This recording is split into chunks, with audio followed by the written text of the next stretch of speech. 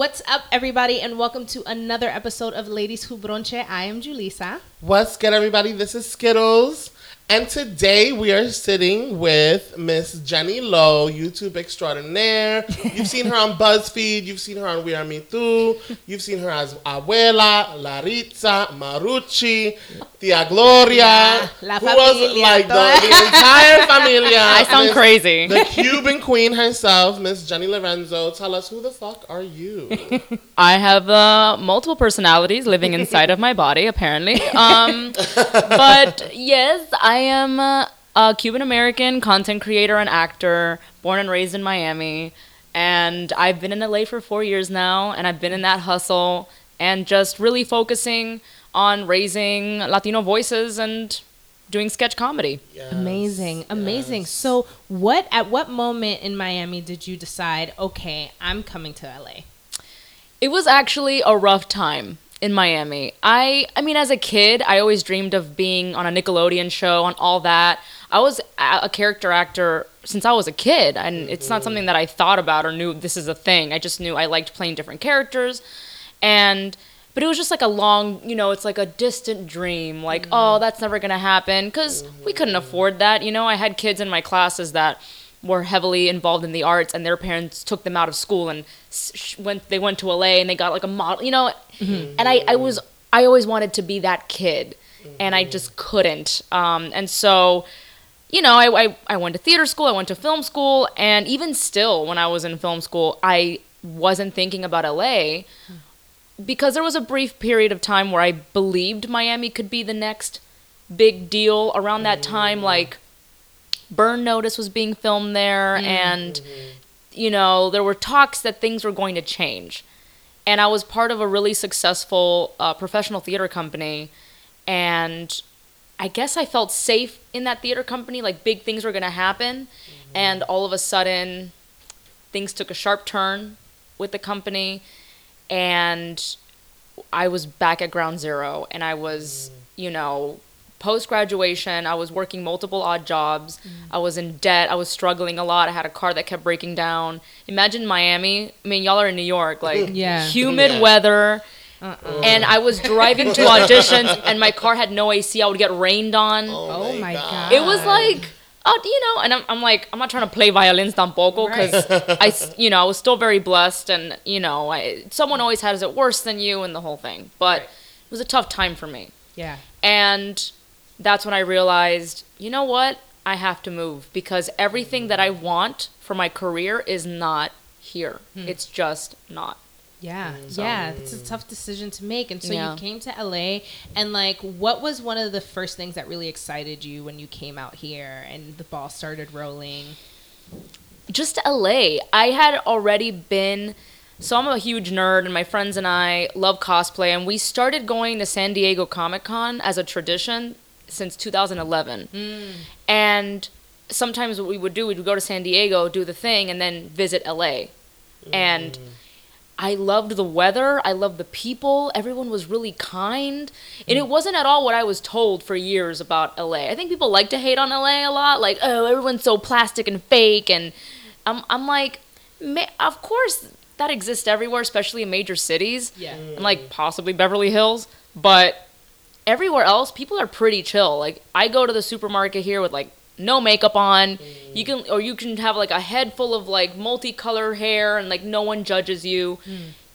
People are just more artistic here, and I think that's a lot of what I felt in New York as well. And not saying that Miami doesn't have its art scene, but there's definitely a lot more judgment that goes on there. So when I've gone out in cosplay, I'll hear comments from people like, it's not Halloween. You know what I mean? It's just more of like I don't know how to explain it. They're not as open to like people expressing their individuality unless you're like in the arts district or like South Beach. Yeah. But for where I'm from, you kind of get weird looks. Yeah. I think for sure, like, even for us being artists in New York, like, New York is super diverse, and like, you see the wildest shit. Like, Yeah. just ride the train and you get, like, some interesting characters.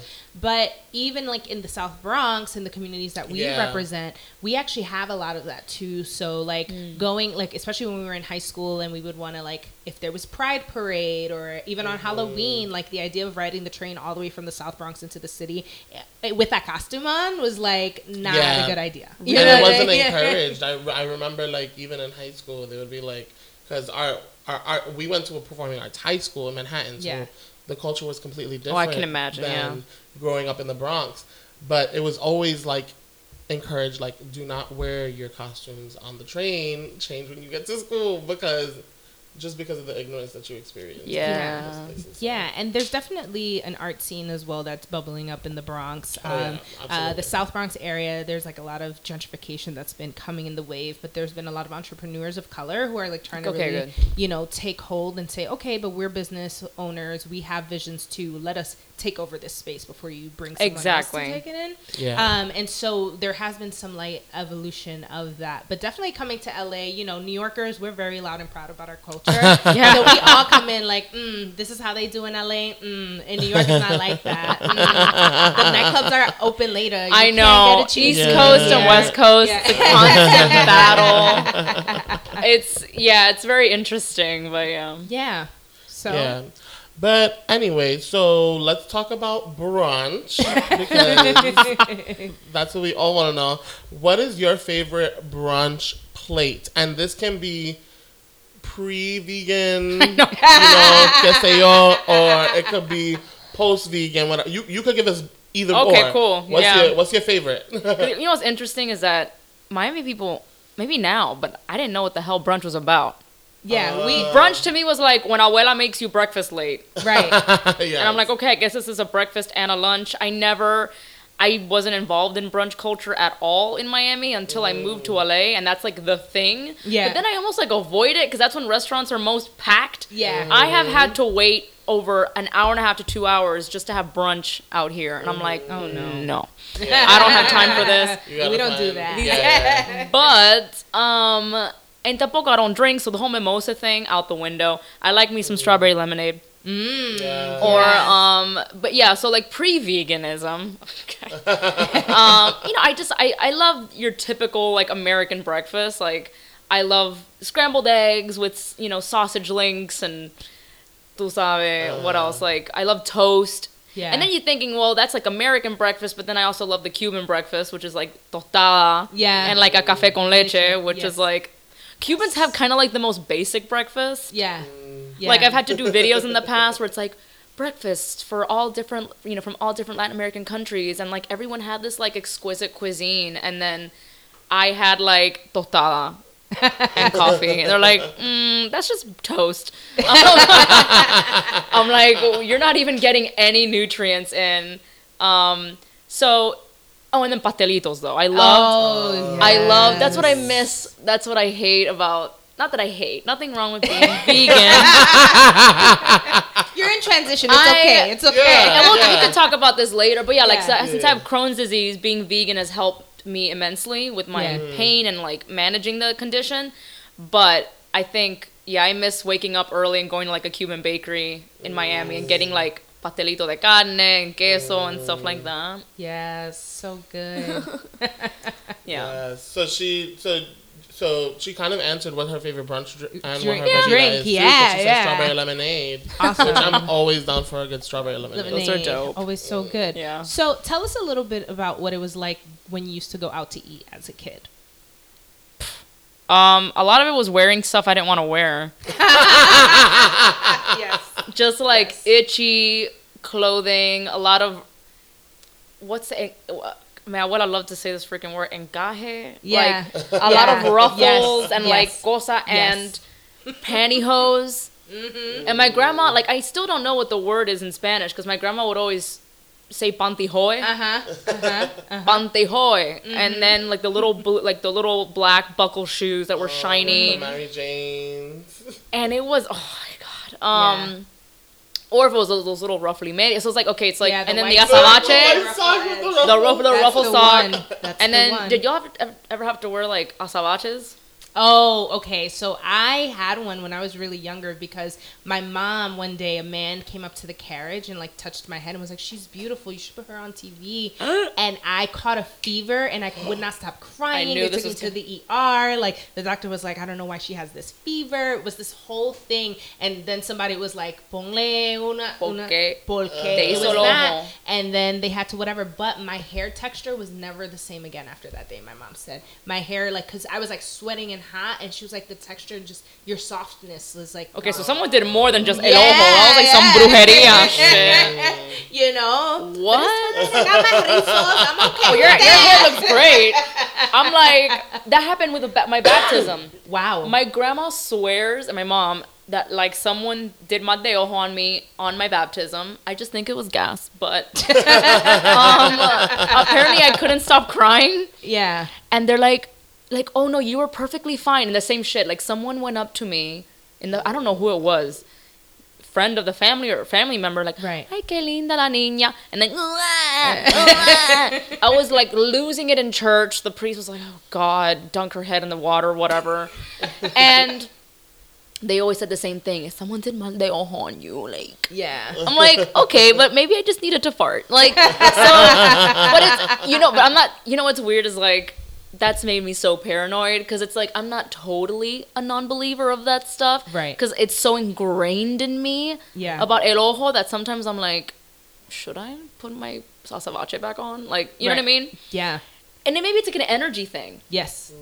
Yep. The world is weird, so I'm very open-minded to a lot of things. Yeah, I'm like, sure, we have aliens living underneath the ground. Sure, I'll believe anything, honestly, because there's a lot about this universe we don't know or understand. So exactly, the way stuff is going, you honestly can never tell. I do think, like, being Dominican and Afro-Latina, like that, just like any Afro-Latinx culture has a lot of that so deeply rooted in it. And I'm like, I don't know, man, like something about it's true. Maybe they call things wrong. I'm like, where'd they come up with this? Right. It's from like, something. Right. Because like I know J.K. Rowling wrote Harry Potter, so a lot of things are possible in terms of creation stories, but like it's still something that like you feel energy. Like it's something that you hear when people say be careful or like be mindful when you feel a certain way, and you know that it's real, but you've never been able to articulate it. So there is a lot of times that I'm like, the way that Bruja said that, I understand. She articulated that weird thing. I don't know. Is that feeling? So I'm just always careful. My mom is always like, cuídate que Dios te bendiga before I walk out the door.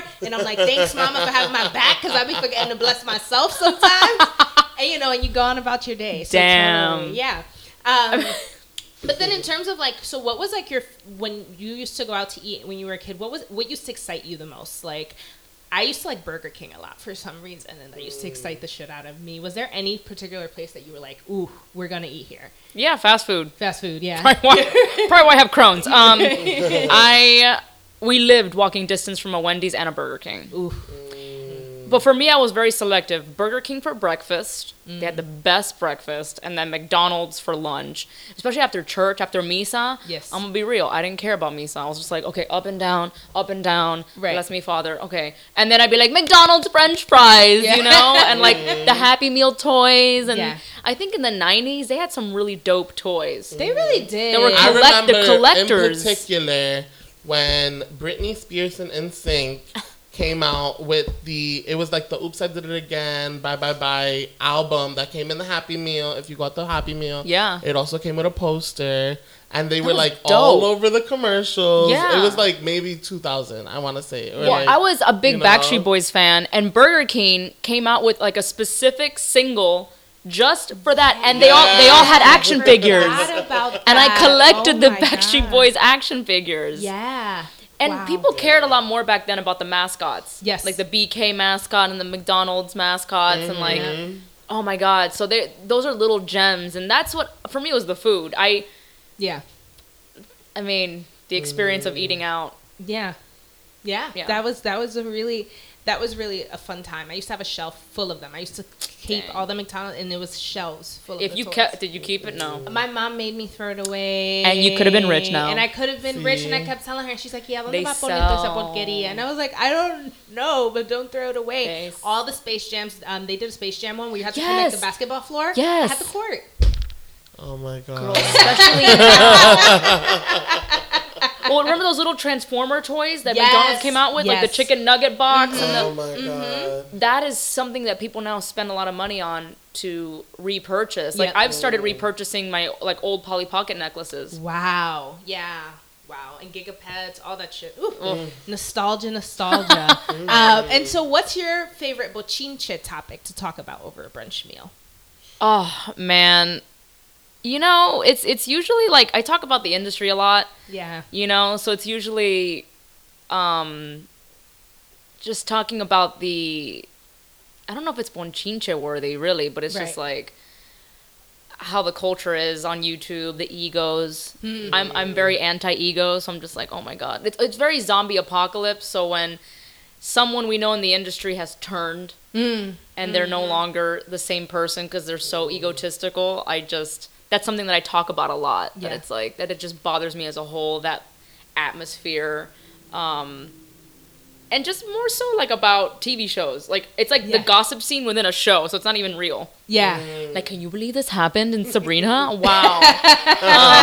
Can't believe it. Crazy. So it's very industry heavy. It's hard not to talk about the industry. Yeah. And obviously it depends who you're with. If you're with like a best friend, you're gonna be like, remember so and so from literally talk about high school. She had like her fifth kid. Yeah.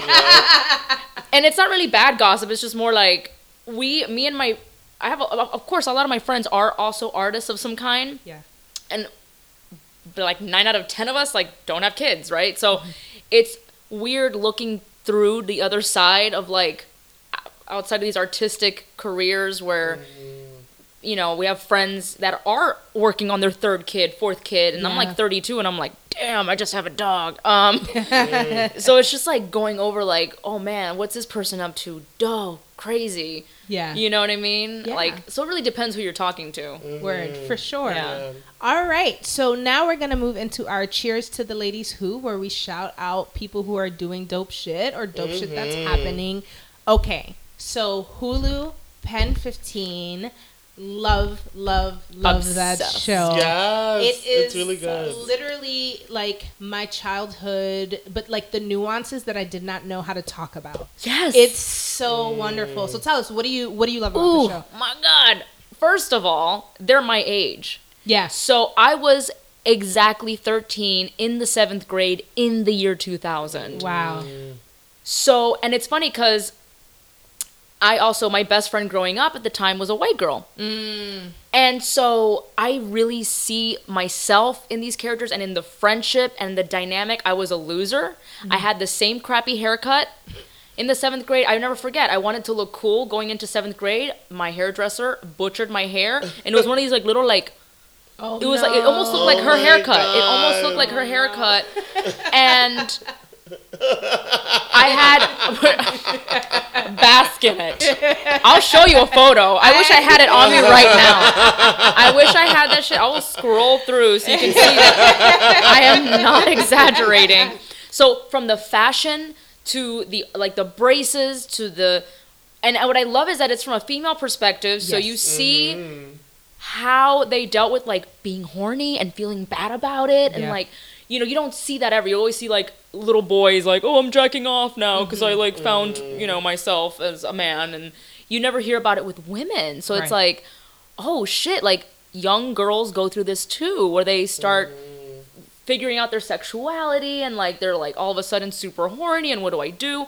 And I love, it was such like an endearing episode of when they touched upon that, you know, and just the dynamic of their friendship. I love the fact that they don't hide the fact that these women are in their 30s. Yeah. Amongst a sea of 13-year-old actors.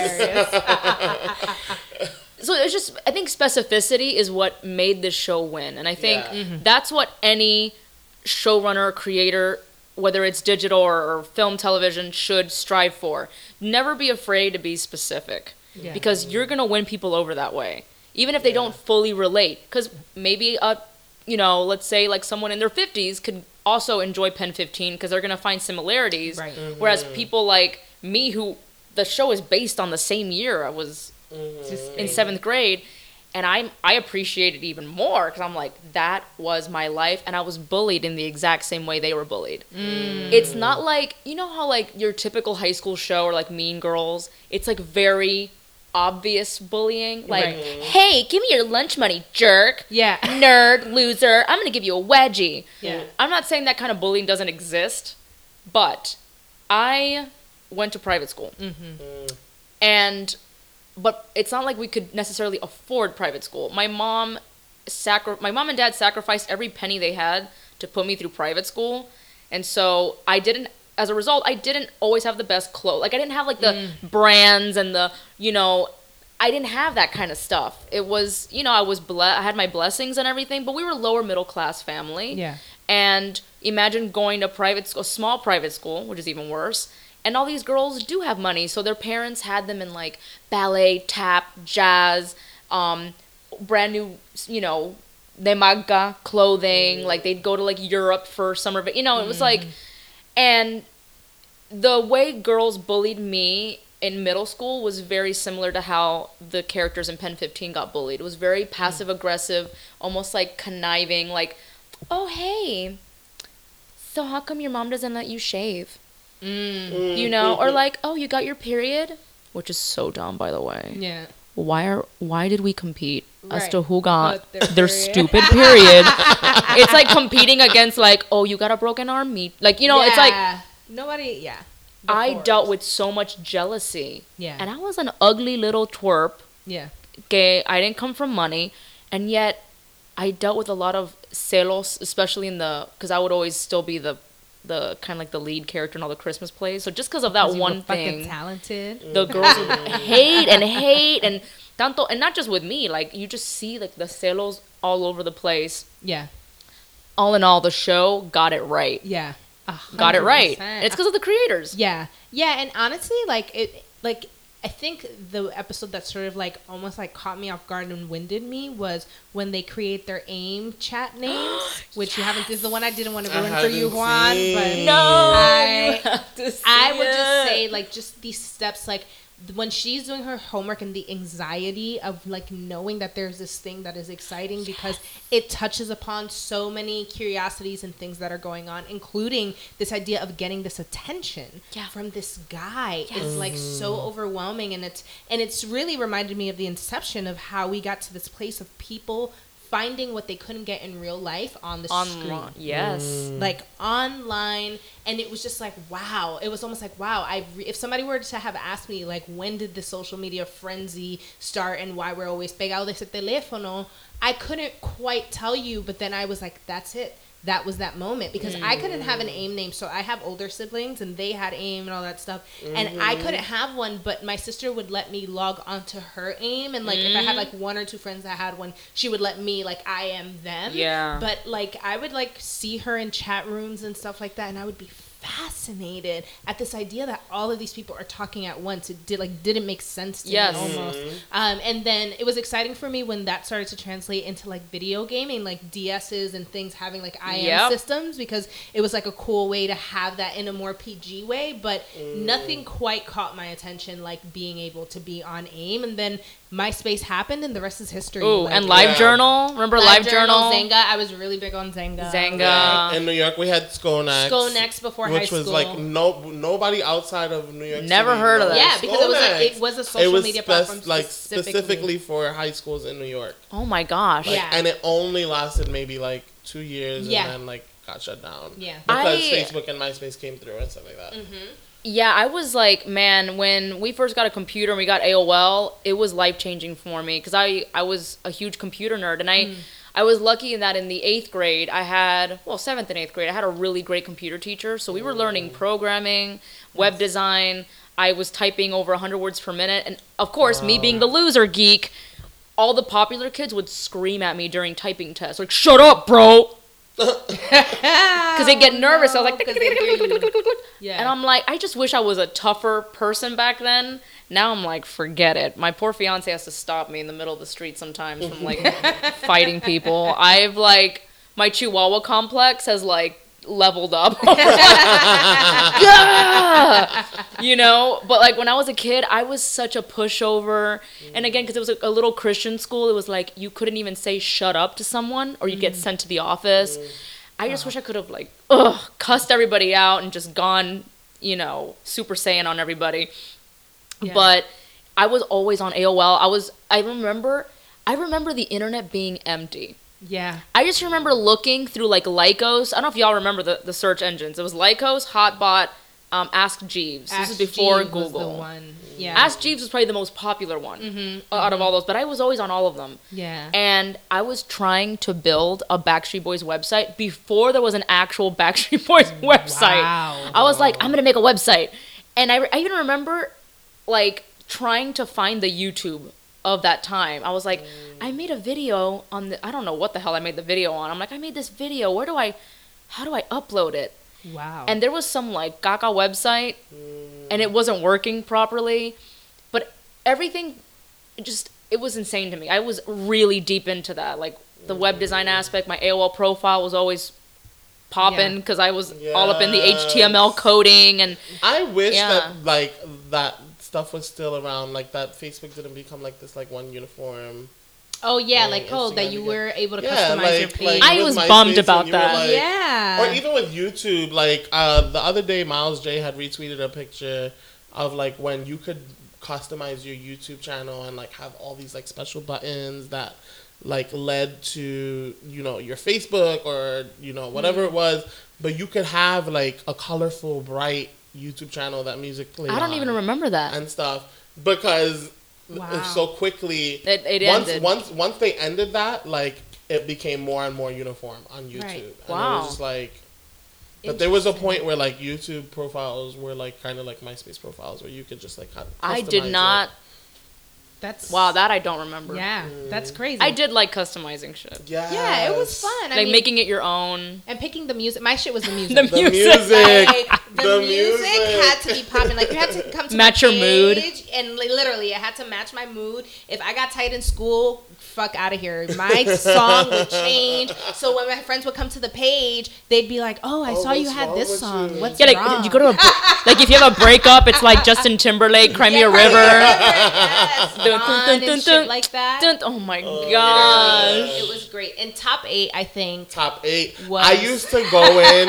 Drama. A real drama. I used to try and go in and like get those custom like the Facebook codes things. that give you more. So like then you could like change your friend's name and their picture. Yeah. Like choose the picture that you like of them and put like Makazo, aka this, aka.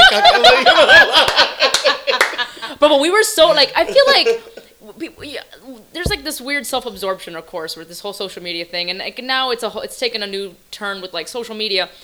But like I think it was maybe slightly worse back then because we were so self-indulgent. Like I had such pesada photos of myself, like overly photoshopped, looking to the sky, and then I had like Hillary Duff like "Sorry yesterday," and my cursor was like an angel, like and like your bio was so passive aggressive, and like I wrote some dumb shit on my MySpace and AOL profiles, like I'm that girl that you see, and I would, you know, you're trying to copy other people, and you're like, damn, I like how Jessica talked about herself, right? Okay, and it's like, and then a lot of girls, like especially Miami, like it was the same bio on MySpace. It's like, I love to laugh and go to the beach and sometimes the movies. I'm super unique.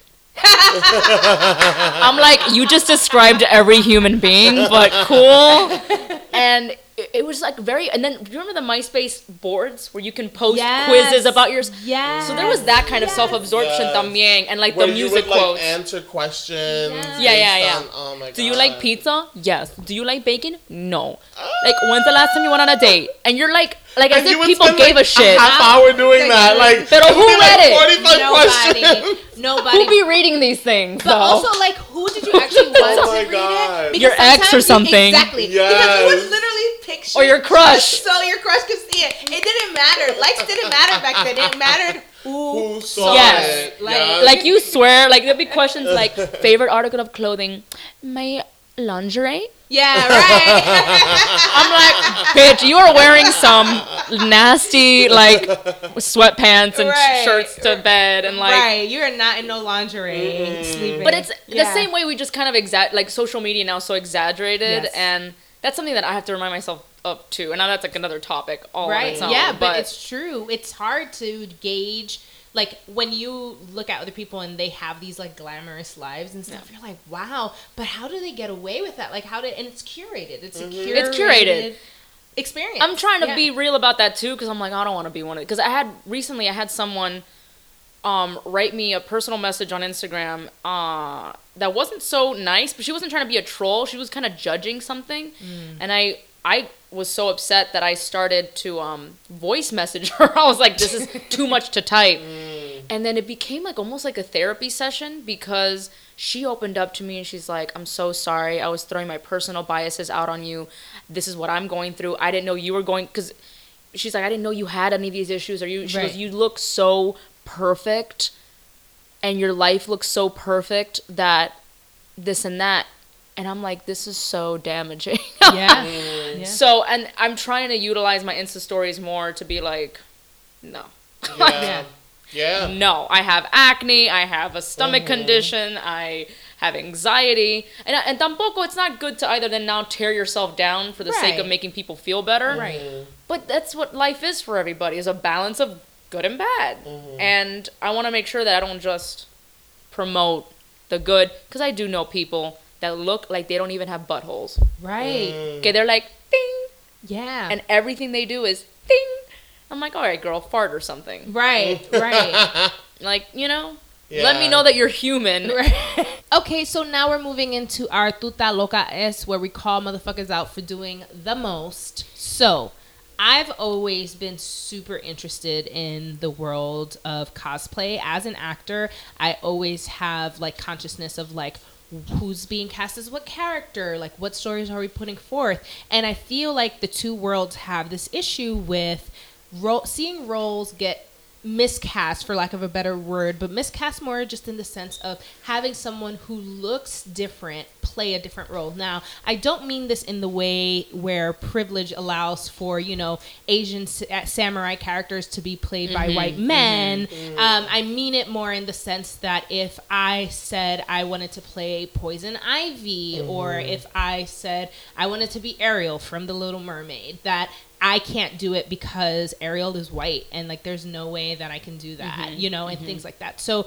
I'm very curious as a cosplayer, and first of all, I would love to hear a little bit about how you got into that and some of your favorite characters, and then sort of navigating that world as a Latina woman. Yeah, this is a great topic. I talk about it a lot. I got into cosplay back in 2008. It's around the time, I graduated high school in 2005, and I started working at this, this toy store, like as if no one knows about Toys R Us. Oh, wow. R.I.P. Maybe, I don't know anymore. Right. But, so I met some of my closest best friends, and it all started in that toy store, and they all happened to be geeks, and in high school I was repressing that a lot. I was in a really bad relationship with someone who was emotionally abusive, and he just sucked ass, and he was very judgmental, and it was just, you're in high school and you're going through so much and you're so dumb. You can make some pretty dumb decisions. And so I kind of always hid that.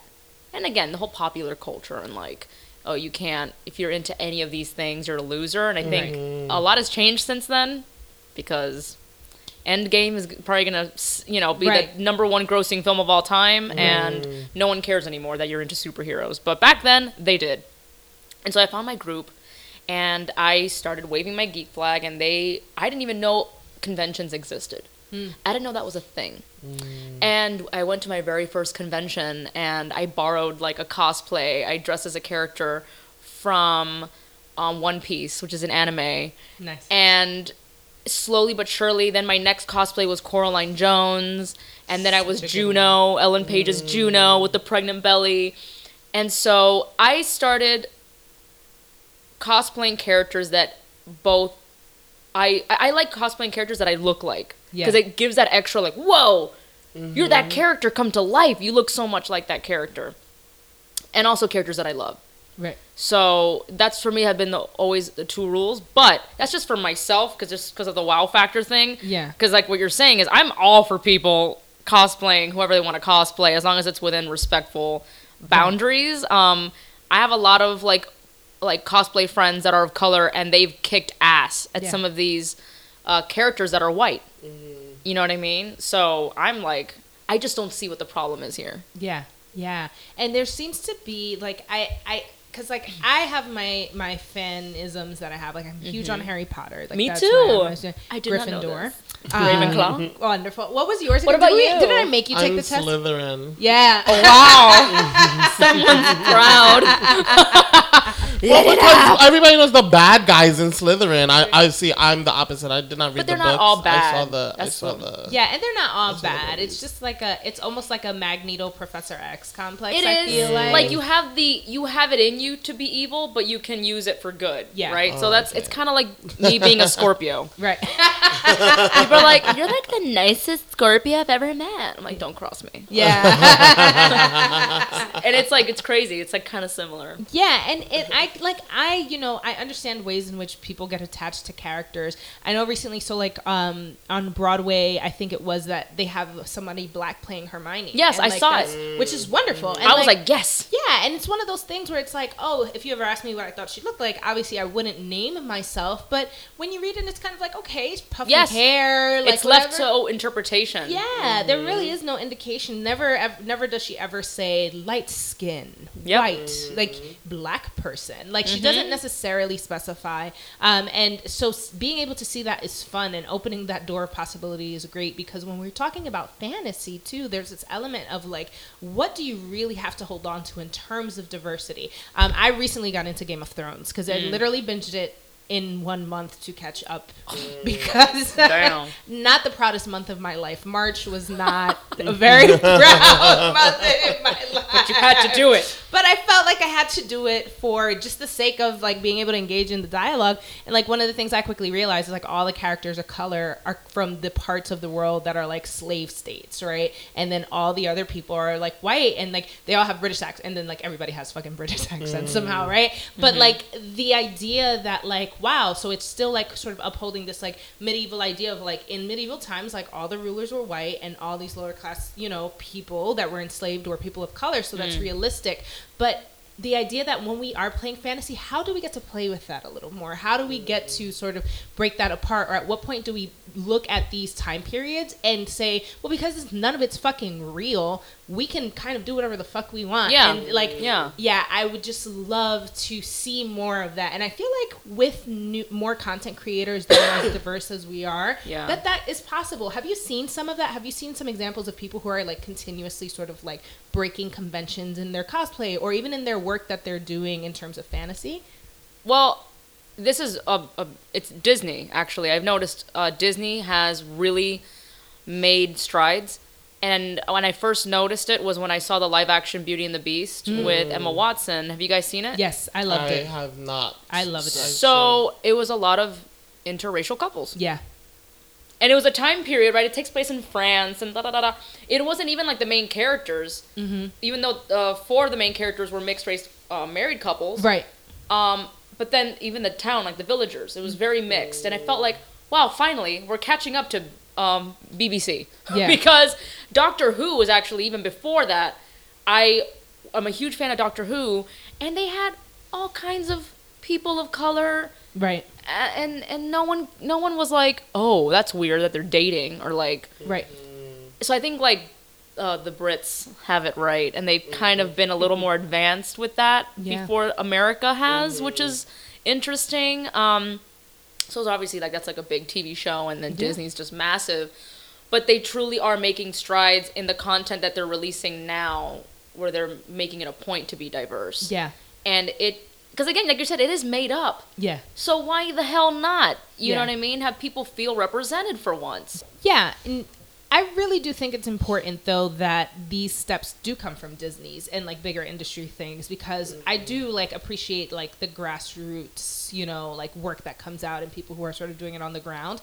But leading by example is really important, and I think that sometimes people who don't feel as empowered to do it, who aren't working for these larger like companies, it's because they feel like, well, if no one else is doing it at the top and if it's not received, like I can be fighting this battle for the rest of my life, or I can just get in line and like do what the industry does because clearly that works. So yeah, they're setting a good example. Yeah, you know what I mean? And I think bringing it down to like what we do, I think it's so important to, and again, we don't have the resources that Disney has, you know, but for me personally, a goal of mine is when I do my sketches that involve actors outside of me playing all of them, is to diversify it. Yeah. I can't just be casting just white Latinos when I do cast out. Of course, a lot of my videos lately have been me playing against myself. Right. So it is what it is. Yeah.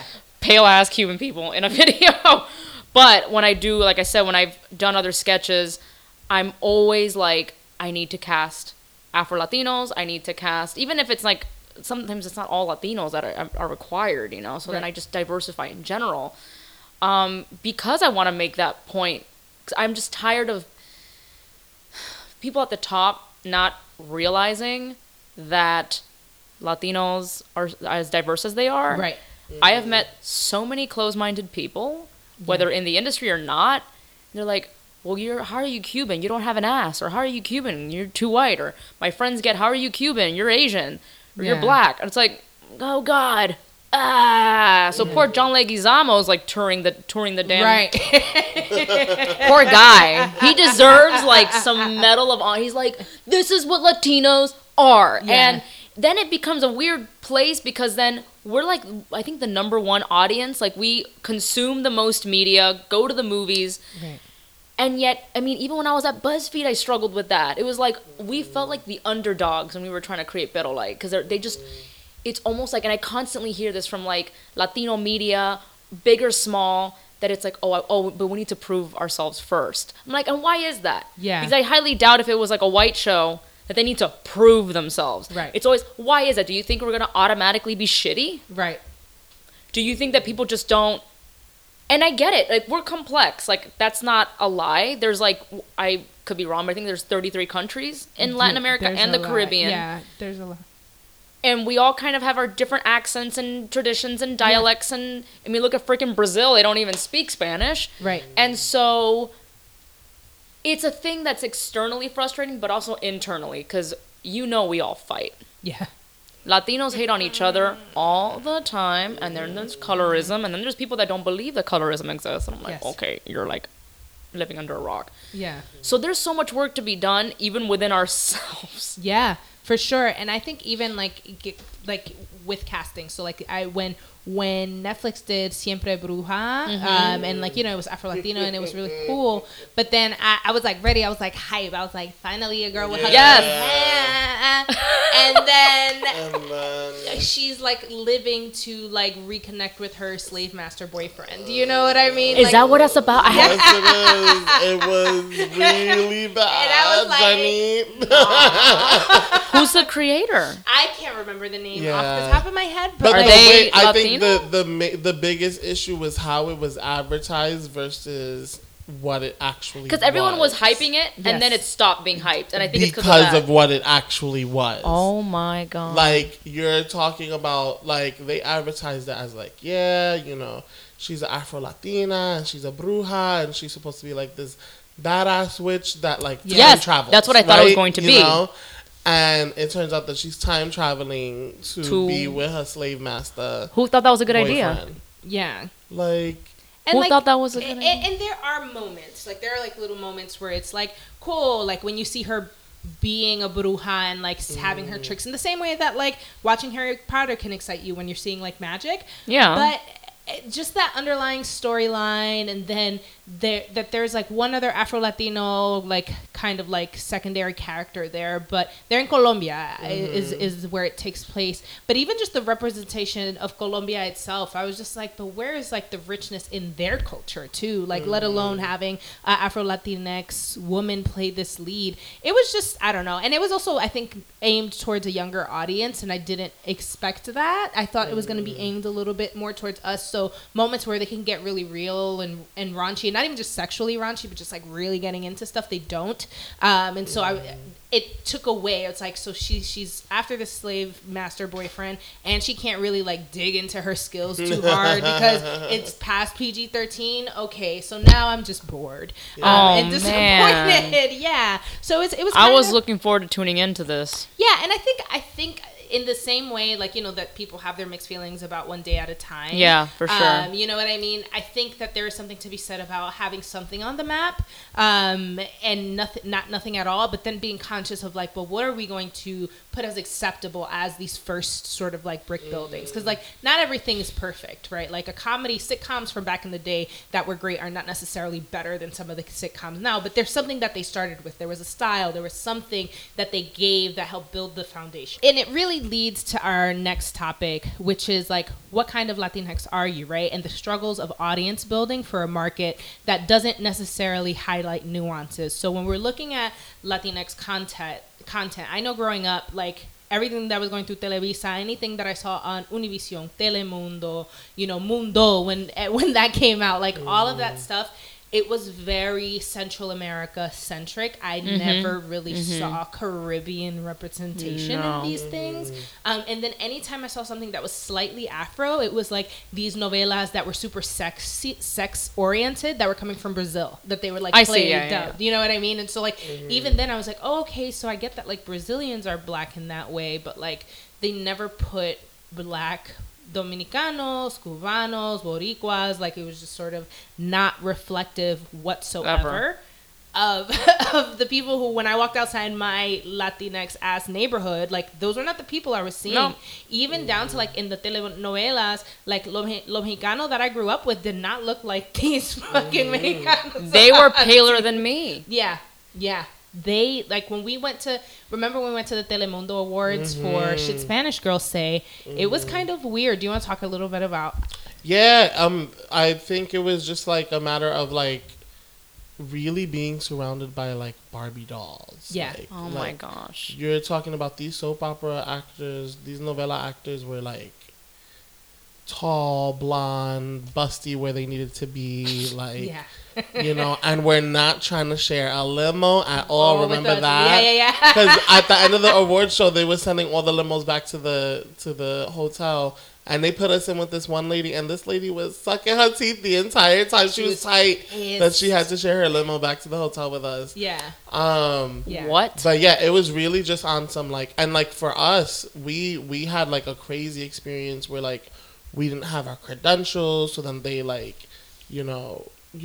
Yeah, they basically. Yeah, it was crazy. They had it. They had our name on stuff, but they had nobody who knew who we were or knew who we looked like. So when we got off of the limo on the red carpet, they were like, "You're not supposed to get off here." And we're like, "What do you mean? This car you guys sent for us said that we had to get off here." And they're like, "Who are you with?" And we're like, "We're Shit Spanish Girls Say we're nominated for such and such category." And they were like, "No, this is not your entrance. This is not your entrance." And I'm like, "You sure? Like, this is where they said we had to go off to go to the back." And they're like, "No, you don't belong here." But this sounds so typical of these events. And then they sent us. We had to walk like an avenue and a half all the way behind the venue, and we were in general admission. The lady's like, "What are you guys doing here? You don't belong here. These tickets are for the red carpet." And I was like, they kicked us off the red carpet, like literally, but the cameras were ready because they were catching people as the door opened. So like literally, like we got out of the door and like people were taking pictures of us. And some dude was like, "Who are you? Get off!" Get off. No.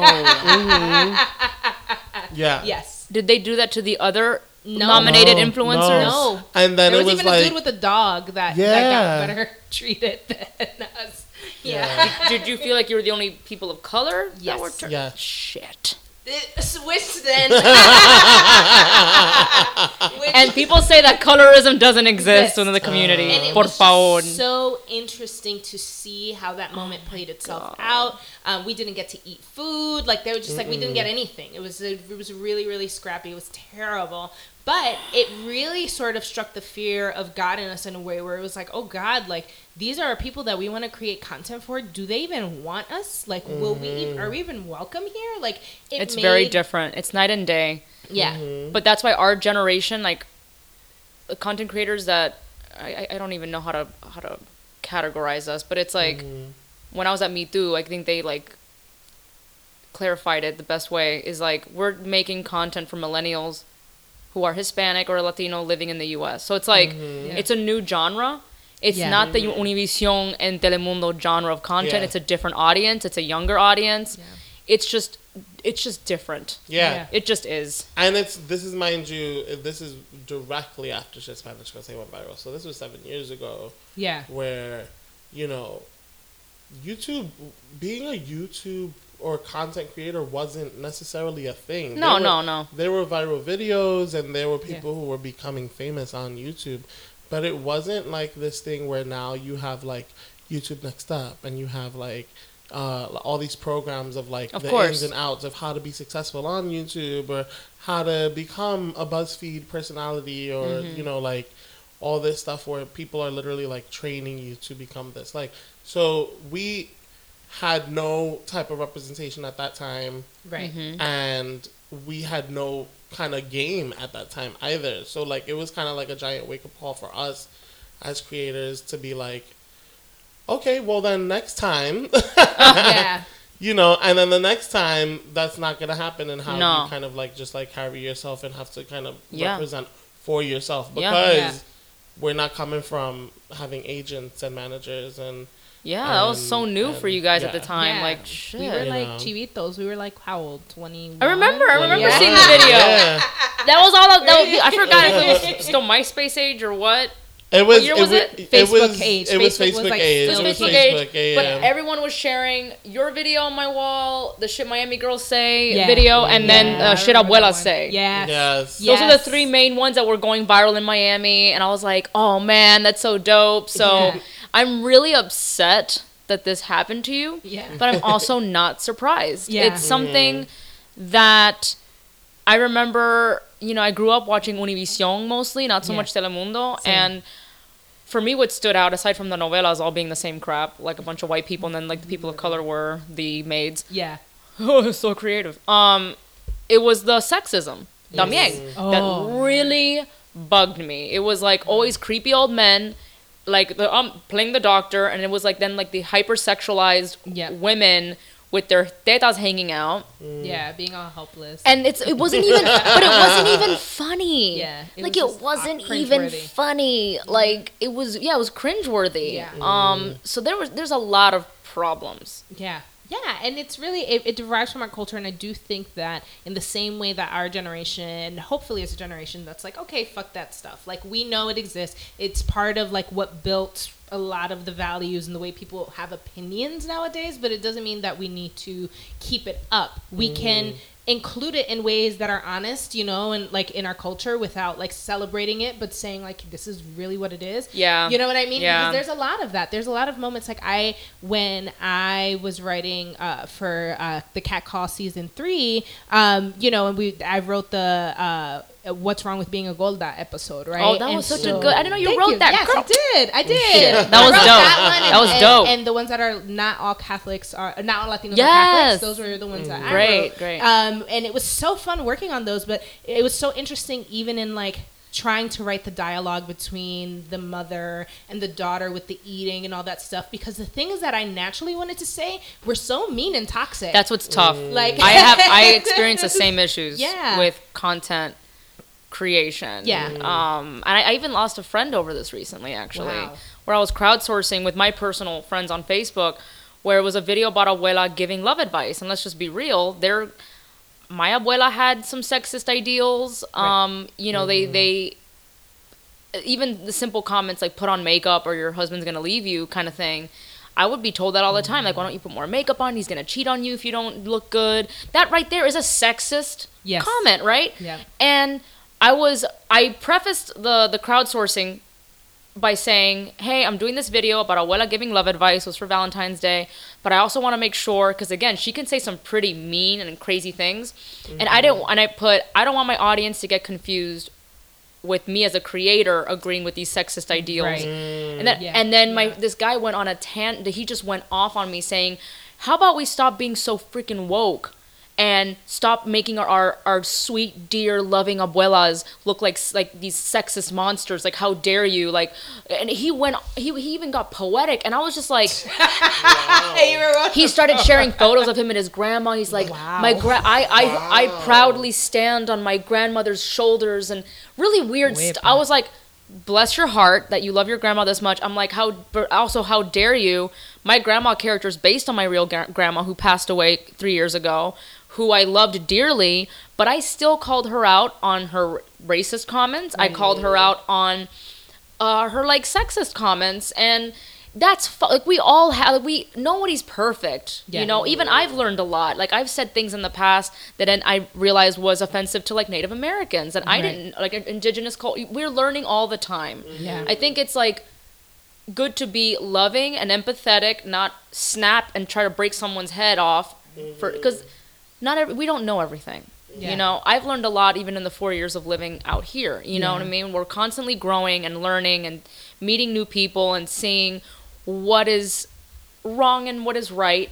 And that's why because what happened with one of my Abuela sketches once was that Abuela kind of wasn't the person you're supposed to root for. And some audience members got confused and thought I, as the creator, was for this. And I had to explain, no, I know you love the Abuela character, but she's not always right. She's kind of very old school traditional, and she has a lot of wrong ideas about things. So. Yeah, and it's honestly like, and there are ways in which I think the people from that generation who want to be progressive, instead of actually doing the work to change their patterns or like respect new ideas that are coming in, they just stay quiet.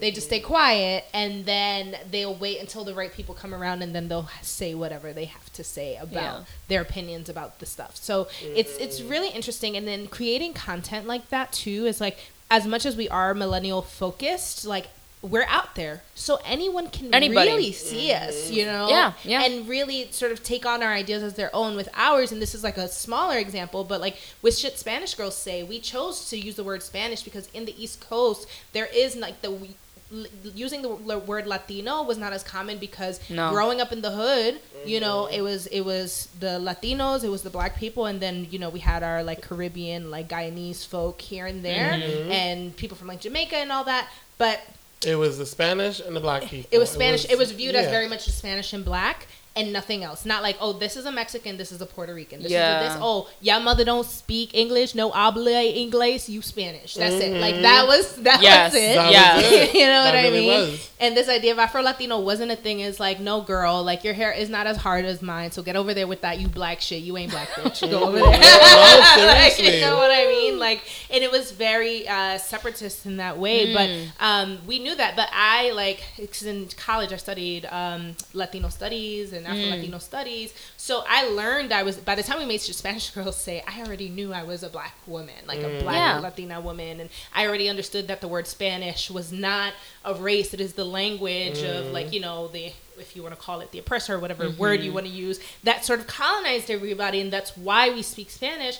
But we used it because it was true to the culture of what Cesa is and where Cesa would have grown up. And it was a full conversation. It wasn't just like, it wasn't anything that we took lightly. Took lightly. It was definitely like a full conversation that we knew, and we discussed. And the comments immediately. That's not how women in Spain behave. There's no I knew it. I knew to this day, I can Spanish, Spain. I can open up my YouTube account now, and I promise you, I probably have a comment. Yeah. Talking about how Spanish isn't like. Yeah. But wouldn't it be shit Spaniard girls say? Right. Wouldn't that be more specific? Right. And also, like, just like then it went into things like people. I remember someone called me a dirty black Dominican slave. Okay. And I was like, interesting. Never heard that one before. And it was the person who commented was also Latino. It wasn't from like a white dude, you know.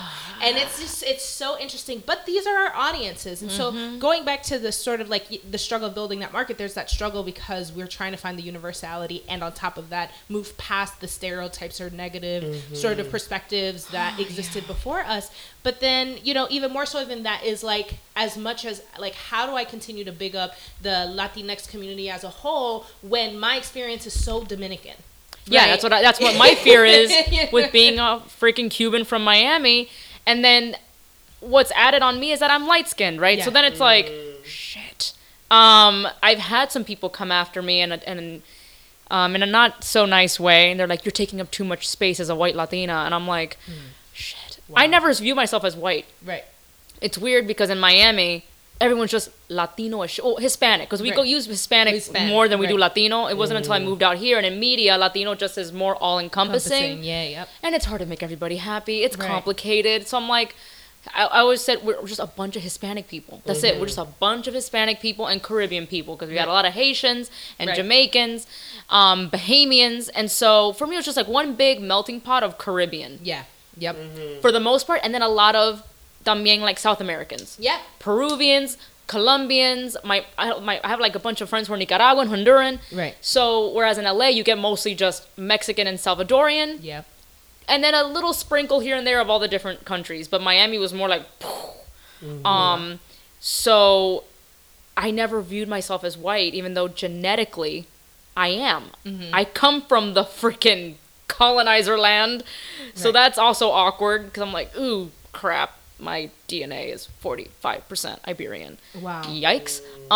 So then, but then it's like Miami's such a bubble, and this is this big cultural, like, Yeah. land coming out here and then putting myself out there on the internet. For the most part, people have been very accepting. They're like, yes, she's a white Cuban, but I relate to her. Right. I relate to her experience.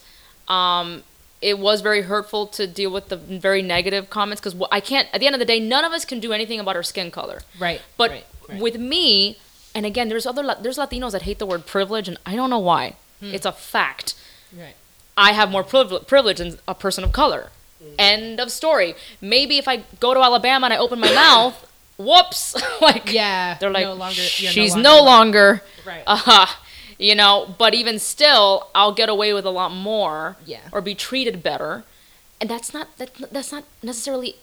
I don't know why some Latinos get so upset. Right. When they're like, that's not, stop talking about privilege. I'm like, well, I don't know why it makes you uncomfortable. It's just, it is what it is. And all you have to do is be aware of it. Right. And then help your brothers and sisters out that are not like white passing or have that privilege. So I don't know. I don't think it's that hard of a concept. It's not to grasp, but and people make it that, and then they also when there's one of, so it's like, okay, you want to, I'll use Afro Latino as an example, like you want an Afro Latino, fine, here's your one Afro Latino girl and your one Afro Latino boy, go on and be happy, like, right? And then it's like those positions are filled, and then it's like, okay, but there's like a slew of Afro Latinx creators who are all like, trying just let to, them like, do like. let them. I hate all these do little what they check do. like little boxes. Yeah, and it does feel that way. Like there's a lot of like, whether it's like different media groups or like even on like television and like having TV shows, it's like we had enough of these types of characters, we're good, done. Like, but they're not necessarily willing to put them on the forefront, or if they're in the forefront, like it's a really big deal, and we need to draw a lot of attention to the fact that this story is being told from a black person's perspective, because God forbid if we don't. Like I keep saying I want to live in the day and age where I can write a regular ass movie. What's a basic movie? Like The Notebook, right? And it doesn't have to be super spicy or extra sexy because it's Latino love. And Oh it my doesn't gosh, have I to know. be Just a million other things. I'd love to make a Dominican Juno, right? Not Yes. because I'm like, ooh, I wish Dominicans had that experience, but because Dominicans do have that experience. Yeah. And we just don't have the chance to see it in action. And so Mm-hmm. in that same frame, it's like, I think the more that we allow the individualism of the voice to evolve, the more that we create space for more creative ideas. And then eventually there's this homogeny that'll exist of like, this is, yes, the Latino sector of the Latinx sector of creative, endeavors, movies, online content, blah, blah, blah. But there's nuances in there. They exist. We accept them. And it's not a conversation. It doesn't need to be a thing. it just is. I'm tired of that. I'm buzz. tired of it. I'm tired of talking about being Afro-Latina. Like, I don't want to talk about that shit anymore. Like, I want to talk about other things. And it applies to just like being women as well. Yes. That it's like I personally hate the term like boss girl or girl boss bitch. And I'm like, why can't it just be boss? Like, Right. I get where you're trying to go Right. here, where you're trying to go here, and it's coming from a good place. Right. Target T-shirts, but I'm like, yeah. I almost feel like it takes away from you. Yeah. Like, what the heck does my gender have to do with being a boss. With my power. No one puts guy boss. Right. Yeah. Yeah. And so there's just, even within that, there's a lot of problems still. I was, I mean, obviously I'm not going to throw spoilers out there, but I just saw Endgame, and there were moments where I felt so empowered and emotional because there's so many female superheroes out there now. And when I was growing up, I had a tough time. I mean, in general, as we talked earlier about my whole nerd time, but little boys, like, I wanted to play with the boys sometimes, and I wanted to be like a Power Ranger. And even though there were 2 female Power Rangers, that wasn't enough. There wasn't enough female superheroes. So I remember growing up in a world where boys in my classes viewed women as weaker than them. They're like, you're a sissy pants. You're like this little frail thing. Like, no way are you going to be playing superheroes with us, or like mutants or ninjas or whatever it was that was too much for a girl to do. I'm not in an elementary school now, but what I'm hoping is that because of movies like the Star Wars franchise, Marvel, DC, all these shows that are also lifting up women, as well as women of color in these, universes, that young boys will maybe be more respectful towards women and not see us as these like weak little damsel in distresses. That's what I'm hoping is going down in the schools right now. Yeah, and I think so. I think that even Black Panther did a great job of like, yes, the movie's about Black Panther, but but the women did a lot of the. It was so obvious they ran the show that nobody could say otherwise. You know what I mean? And I loved and appreciated that. And like in the same way that like, which is another great example of Marvel, Disney making another bold move and doing that. Even the success of like Get Out and Us too. Like, you know what I mean? Or Jordan Peele, Rich Asians even. Amazing, right? So like the idea, but one thing that I think that we as like on our level can learn from them is that sometimes, and granted some of them have more star power than we do at this moment, but like we can actually go rogue and do it our way because our audience is there, and we don't need to prove it to them that our audience is there. We know they're there because we're our audience. We are our audience. Yes. We are still hungry and starving, which is why we're creating it, which is why we appreciate each other's art, right? Because in the ways where I don't have an abuela character, but like I want to see an abuela that is very similar to mine, or just like mine on TV, so that's what you're creating. People want to see that Bronx girl with the sass, whatever. And so that is what Skittles is creating. So it's all there, and I think the most important piece that we cannot let go of is that we can do it without the major industries, and it feels impossible, and it's like a harder, longer road, but because we have whatever level of visibility we have to carry our audience. They will go with us because they want this stuff created. So we have to support each other, because if that means that we're going to go rogue and independent, then the extra hands or the, intro me to this person, like all of these connections that we make, it is that community. But it is going back to our roots of, growing up, our families growing up in the countries and like being in the neighborhood. Y fulanita could spank your kids if she wanted to, and this person can like do that, and that woman was like my aunt, even though she's not really. But this idea that community, the way it exists in our culture, actually can carry the industry the way we want it to be carried for ourselves. So I'm interested to see the future of how we all continue to collaborate in this world and create the content, because as we see, the audiences are there. Yeah, they're there. And I think that's why what we're doing is so important, because it took me a while to realize that. I'm like, what I'm doing isn't important. Internet's not the same thing as TV and film. Yeah. But I'm like, nope, I was wrong, because I feel like a lot of networks are looking, because I've been in meetings. I've been called in by Disney and True TV and other major networks to like pick my brain and like, what do you have? What, and it's a process. It's kind of like a tease to go to these major studios, because like you're like, oh my gosh, please, someone. And it's a process that can take years. But at the very least, I've had these networks reach out to me because they want what I'm doing for their platform, for television, because they see how the audience is reacting. Right. So, and for anybody out there who's considering, being a writer or doing YouTube or starting a podcast or even their own like business, I am just do it, please, because it's almost like we need to build our own army against the Thanos. Right. We all have to come together with our individual superpowers, and And again, the more diverse, the better as well. That's why I love that you guys are like también Caribbean Latinos, and like, because I'm also in a weird place where every time I go out for an audition and they want you to be Latino, they want you to be Mexican. And I'm like, first of all, I feel, then they're telling you have to start learning how to do a Mexican accent. Wow. And I'm just like, why don't you just give it to a Mexican, first of all. Second of all, why does it have to just be Mexican? Right. And again, nothing against the Mexican people, but and it's just like, again, there's so many of us. Yeah. Why can't, like, for instance, like a good example that always baffled me was Oscar in The Office. He's Cuban. Yeah. They made him Mexican. I'm like, you couldn't come up with Cuban jokes? Right. Love that show. Yeah. But it's things like that. And I think that has a lot to do with, especially when we're talking about shows and people and writers who are based in LA, because LA has so much of that culture, and a lot of times there are just white people on these writing teams. When they think of their frame of reference for anything Latino, they go straight to Mexican. Mexican is it. They don't know what else to do. And if you don't live in the East Coast, it's even hard to say Boricua or Cubano sometimes. Or if you're not from Miami, it's hard to bring up. But they don't know anything. Well, have you seen Guava Island? I haven't. So it's been such a crazy month for me, but my friend showed me the video, and it takes place in Cuba.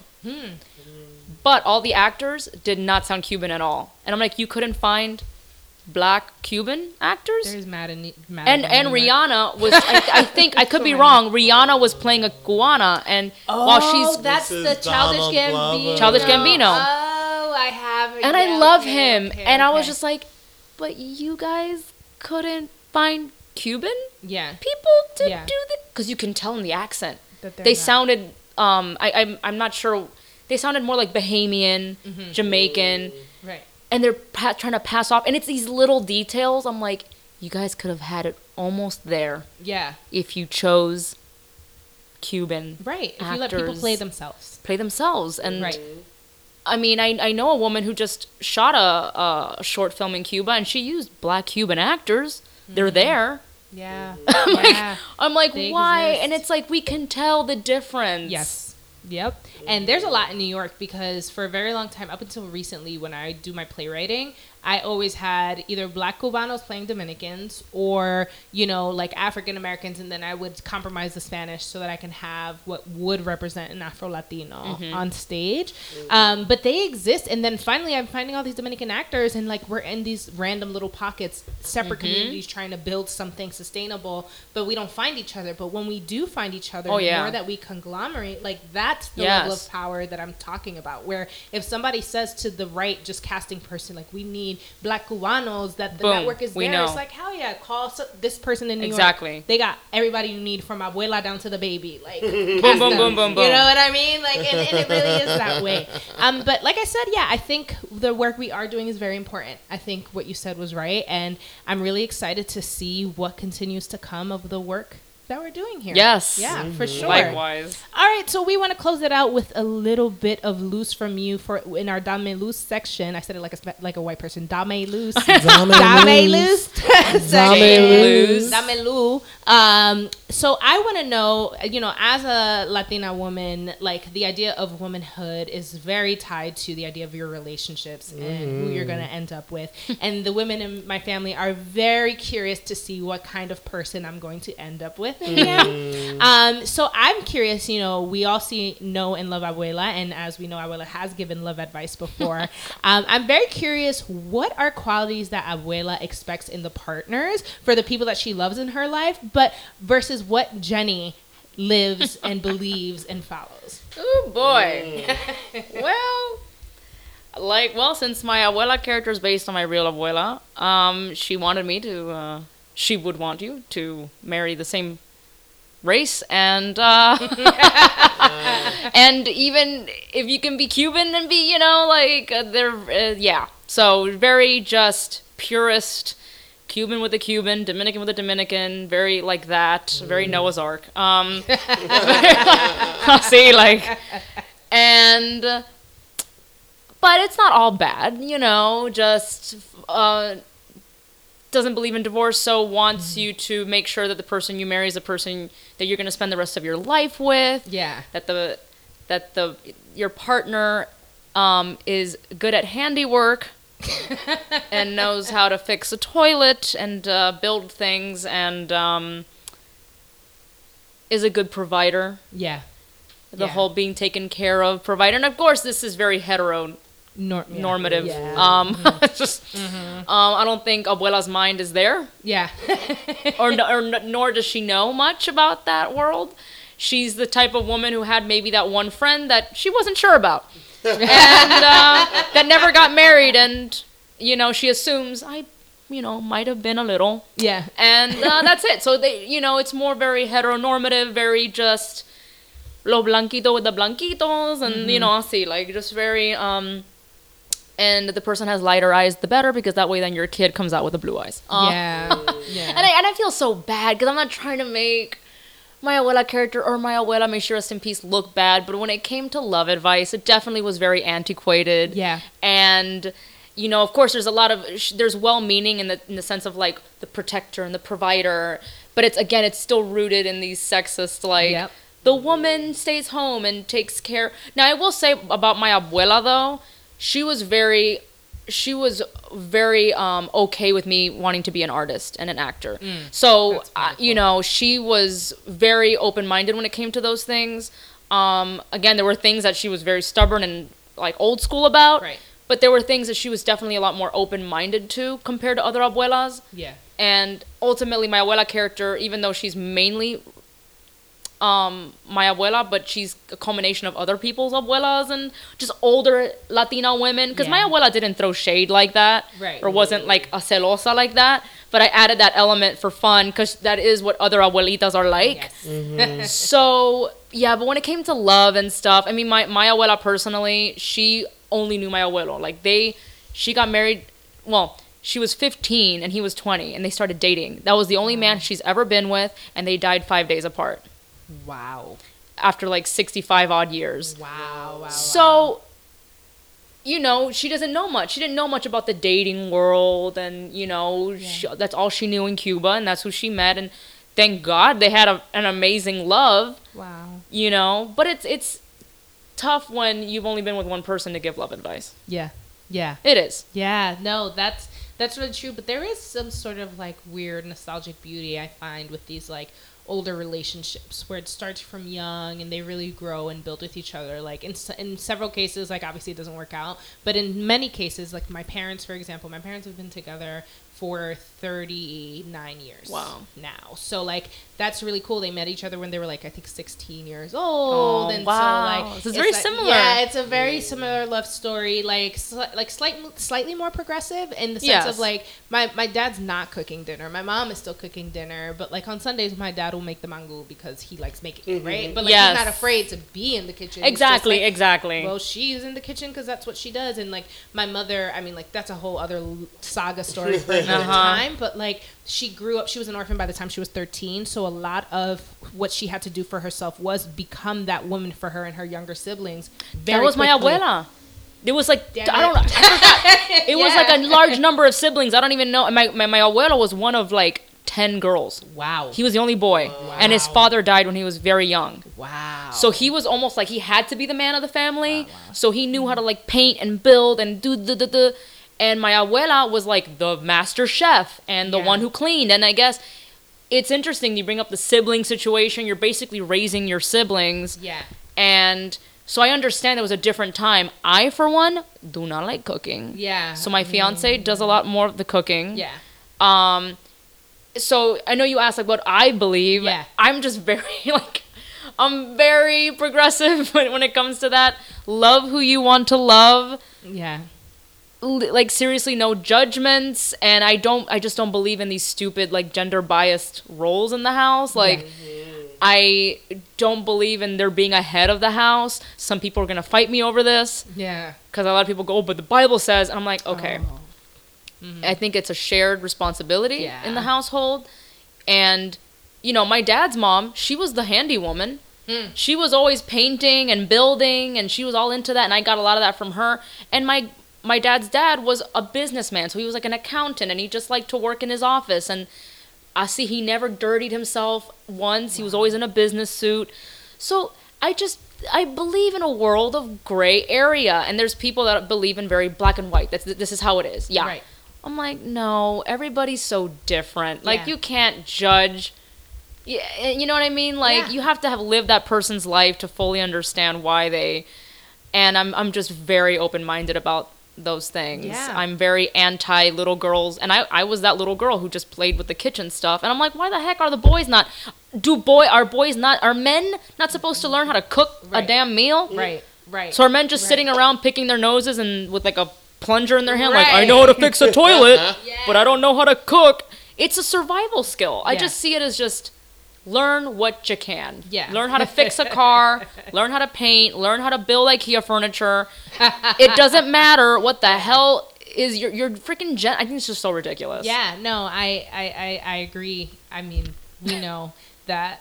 Like, again, the whole I hate the whole, like, even on TV, like, oh, they're a mix. I want to be at a point where I don't have to notice that Disney's bringing in mixed race couples. Right. Or like I've been noticing it now in commercials too. I'm like, oh, Yeah. it's a mixed race couple. Oh, that's a gay couple. Yeah. I want it to be like it's so normal that no one cares. Yeah. Yeah. Because that's what life is. You step outside, you see a gay couple holding hands walking down the street. You see an interracial couple.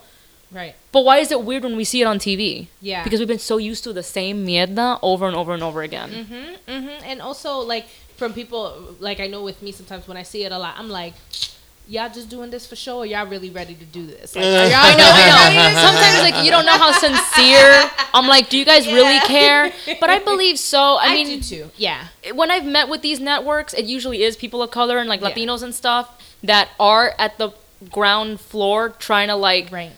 pick the brains of people like us and being like, look, we as a company are really trying to learn Yeah. here. So I think it's happening. Yeah. It's happening, and I really hope that things start changing for the better with Latinos, because we're still stuck in stereotype land, and we're still stuck in this, like, we have a show and then it gets canceled right away. You know what I mean? Right. So it's Yeah. like, oh shit, we gotta do this. And I think we will.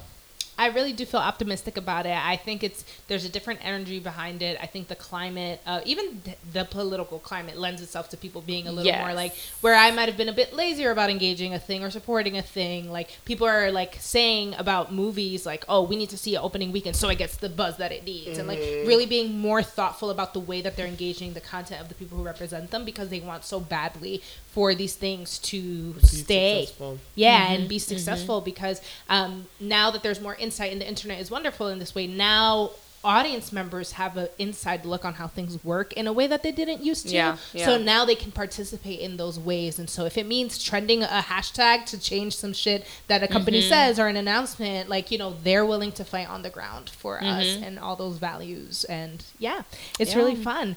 Well, thank you so much for being on here with us today. This Thank you is for so having me. I love it. I awesome. can go on and on forever about these topics. So, any upcoming projects or people you want to shout out, and where can we find you on social media? So, I have a website, jennylorenzo.com. It's like a one-stop shop, but I'm also on YouTube, Instagram, and Facebook. All my handles are all over the place. But if you just look up Jenny Lorenzo, you'll Right. find me on those platforms. I release all my content on those platforms. And I just want to, like, overall just give a shout out to, like, everybody that's busting their asses trying to make the content, whether it's on their cell phone or like a little mic that they have, or if they have a giant team behind them. I just want all of us to support each other more, because if us digital creators come together more often, we can really change Hollywood. And that's not something I really thought about at first. I'm like, well, this is not Hollywood, but it kind of is. Yeah. And more people are paying attention than you realize. Yep. So 100%. yeah. Yes. Nah. Yes. All right, guys, and you can find us at Ladies Who Bronche on Instagram, Facebook, all the podcast stuffs. And thanks for tuning in. Until next time, Bronche.